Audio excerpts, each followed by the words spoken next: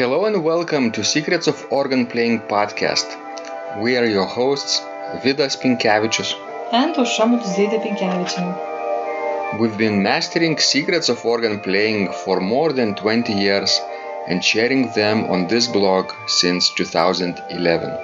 On this show, which we create from our home in Vilnius, Lithuania, we strive to help you grow in every area of organ playing, including practice, technique, repertoire, sight reading, hymn playing, improvisation, composition, music theory, harmony, and many others. Our hope is to help you become a complete musician, or what we call as total organist, a program which we have created to help you reach your dreams faster than you would do on your own. If you are new here, we invite you to subscribe to receive free updates of this blog at organduo.lt. By subscribing, you will also receive free video how to master any organ composition and 10-day organ playing mini course. And now let's go to the podcast for today. Hi guys, this is Vidas. And Aušra. Let's start episode 309 of Secrets of Organ Playing podcast. This question was sent by Michael and he writes, Hi Vidas, you are very welcome. I very much enjoy your music scores and I intend to purchase more in the future. Thank you for making them available for purchase. They are all excellent works. I was hoping you and Aušra might consider discussing the following organ history subjects in future podcasts. 1. When was the organ introduced into the Christian liturgy? Where were the first church organs installed? In which regions of Europe or Western Asia? How did the earliest organists serve in the context of the liturgy? Were the service playing responsibilities quite different from that of a parish organist today? What was the medieval pre-Tridentine Mass like? 2. Historical tunings and temperaments, Pythagorean tuning, mean tone temperament, the well temperaments. When and where were these tunings used? 3. Compositional practices, features of organ music prior to 18th century. Who were the key composers in the development of organ music composition from the medieval period to the 17th century? Thank you for your very helpful and informative podcast and blog posts. Most sincerely, Michael. What do you think for starters, Aušra? Wow, I thought how many dissertations one could defend, on these subjects. I was thinking about this is like a outline of at least several organ literature classes and workshops too. True. Organ literature, organ building, what else? Organ composition, probably. History of organ composition. So these are all questions that Michael is very interested, and we really appreciate the broadness of these topics. I think we might have to divide them somehow. No, obviously it's impossible to cover even in a detailed manner, at least a few of them in one sitting. Even in one sitting would be impossible to do detailed analysis of one question, because, for example, when Michael asks about how did the earliest organist serve in the context of the liturgy, we could talk for hours about that, right? Or what was the medieval Mass like? Also, these are very broad questions. But still, for this conversation, we could... what would you like to start, Aušra, with? Maybe from the beginning? Mm-hmm. When was the organ introduced into the Christian liturgy? This is a riddle. It is a riddle. I don't think anybody has solved it yet. maybe in the future, when more evidence will appear. But from what we know now, that organ came, to monasteries first. Mm-hmm. Remember that book by Peter Williams? He wrote many books, but I'm thinking, actually, any book that he wrote about the history of the organ would deal with that question, because he kind of specializes in that history of the organ art.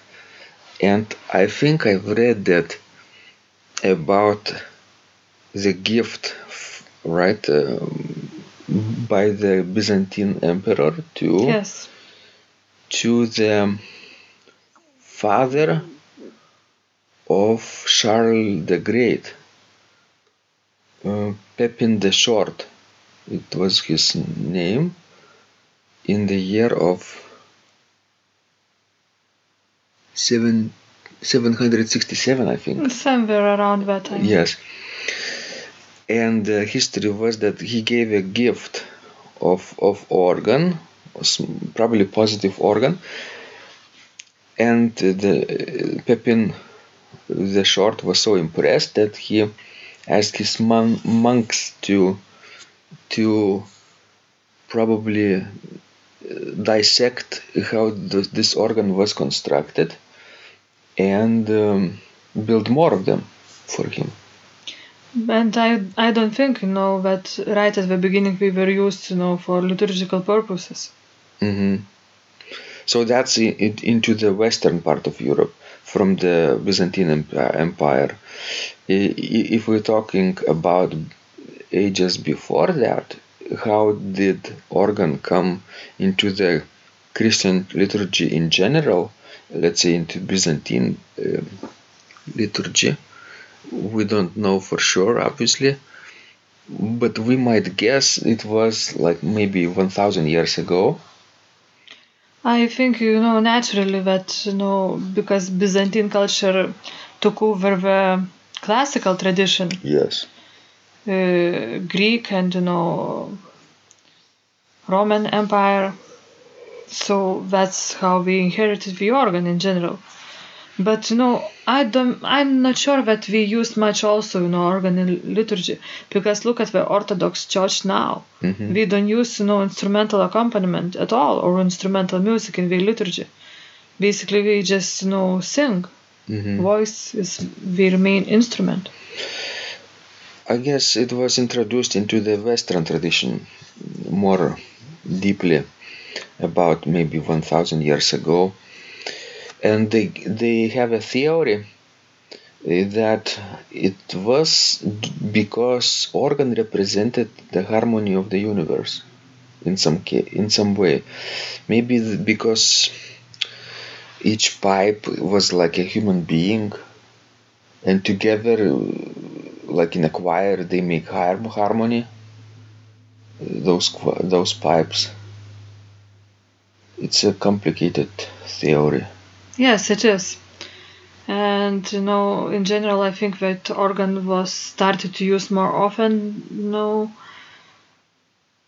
when liturgy needed it, because in the early time, in Catholic churches too, basically Gregorian chant was sang, and it didn't need much of instrumental support at that time.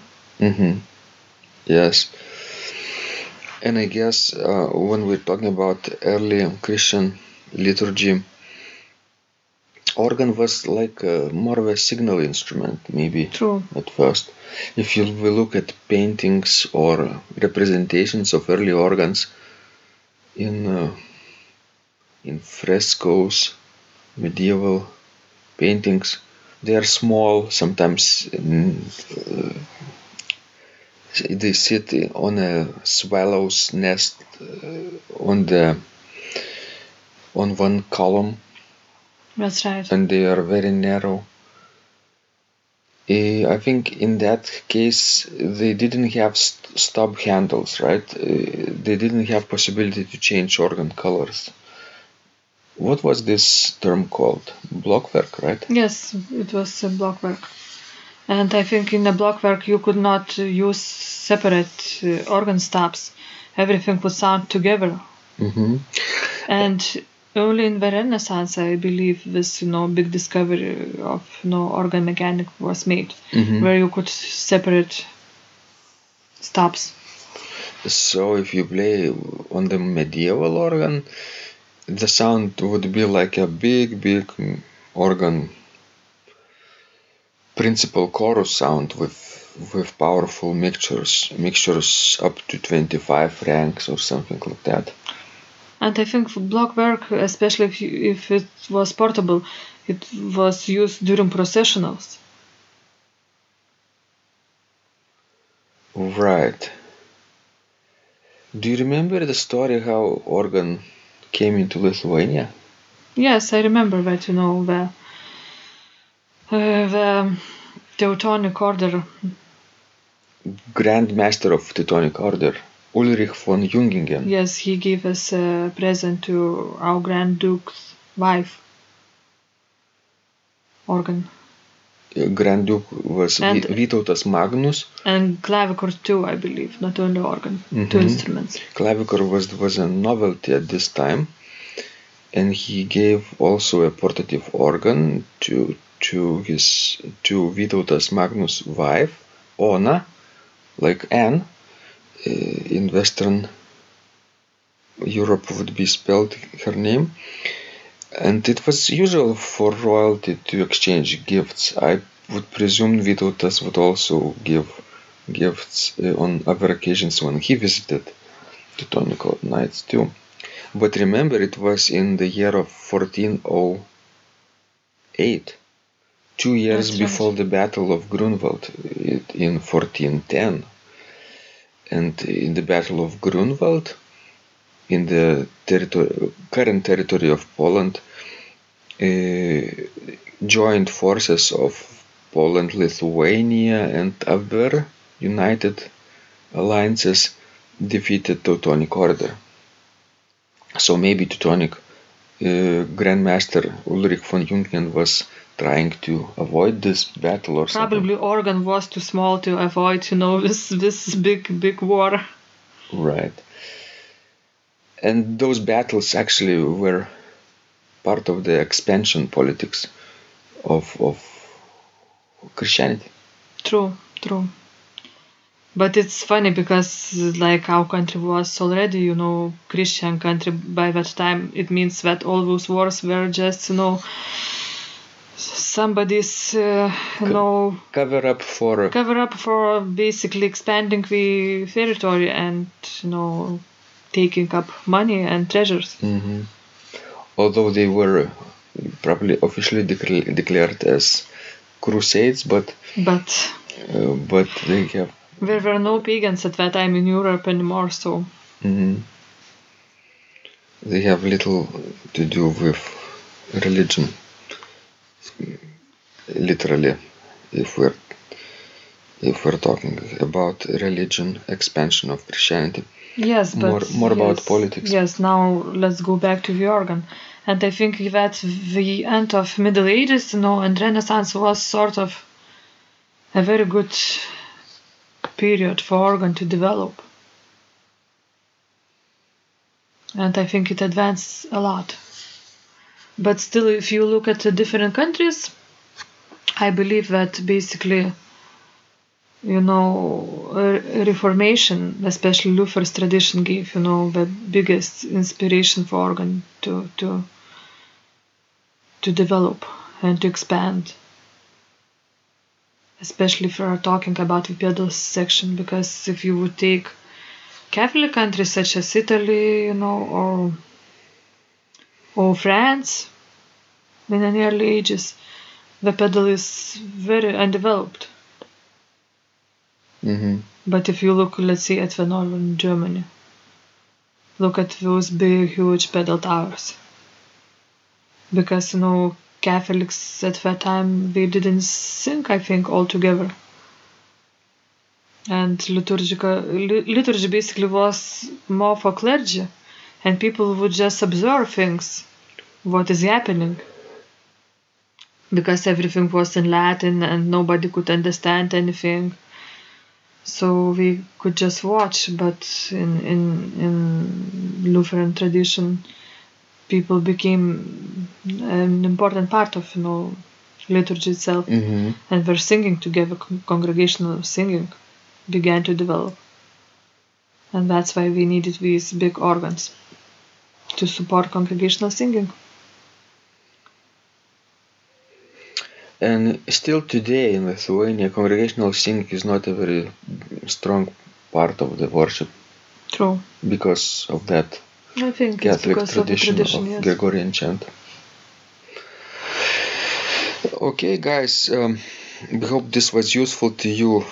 For closing our conversation, I think I might add to Michael that if these questions are interesting to him, what he could do when he's reading books about that, obviously our podcast cannot be the only source for information of such subjects, right? You have to dig deeper. But when you dig deeper, and for everybody who digs deeper, I think it's wonderful to a little bit document your discoveries and maybe do it online in the form of a little blog or on social media. You could have a public record of your discoveries, and also you could leave a trace online for other peoples to follow when they are interested in these subjects in the future too. Yes, I think it would be very helpful for others. Mm-hmm. I know Michael has SoundCloud channel too, so he could do a podcast like that, like we are doing, but maybe more about organ history side, about what he is studying with. But he could do it in written form as well. All right, wonderful questions brought topics for discussion in the future. And please send us more of your feedback and stories. We love helping you grow. And remember, when you practice, miracles happen.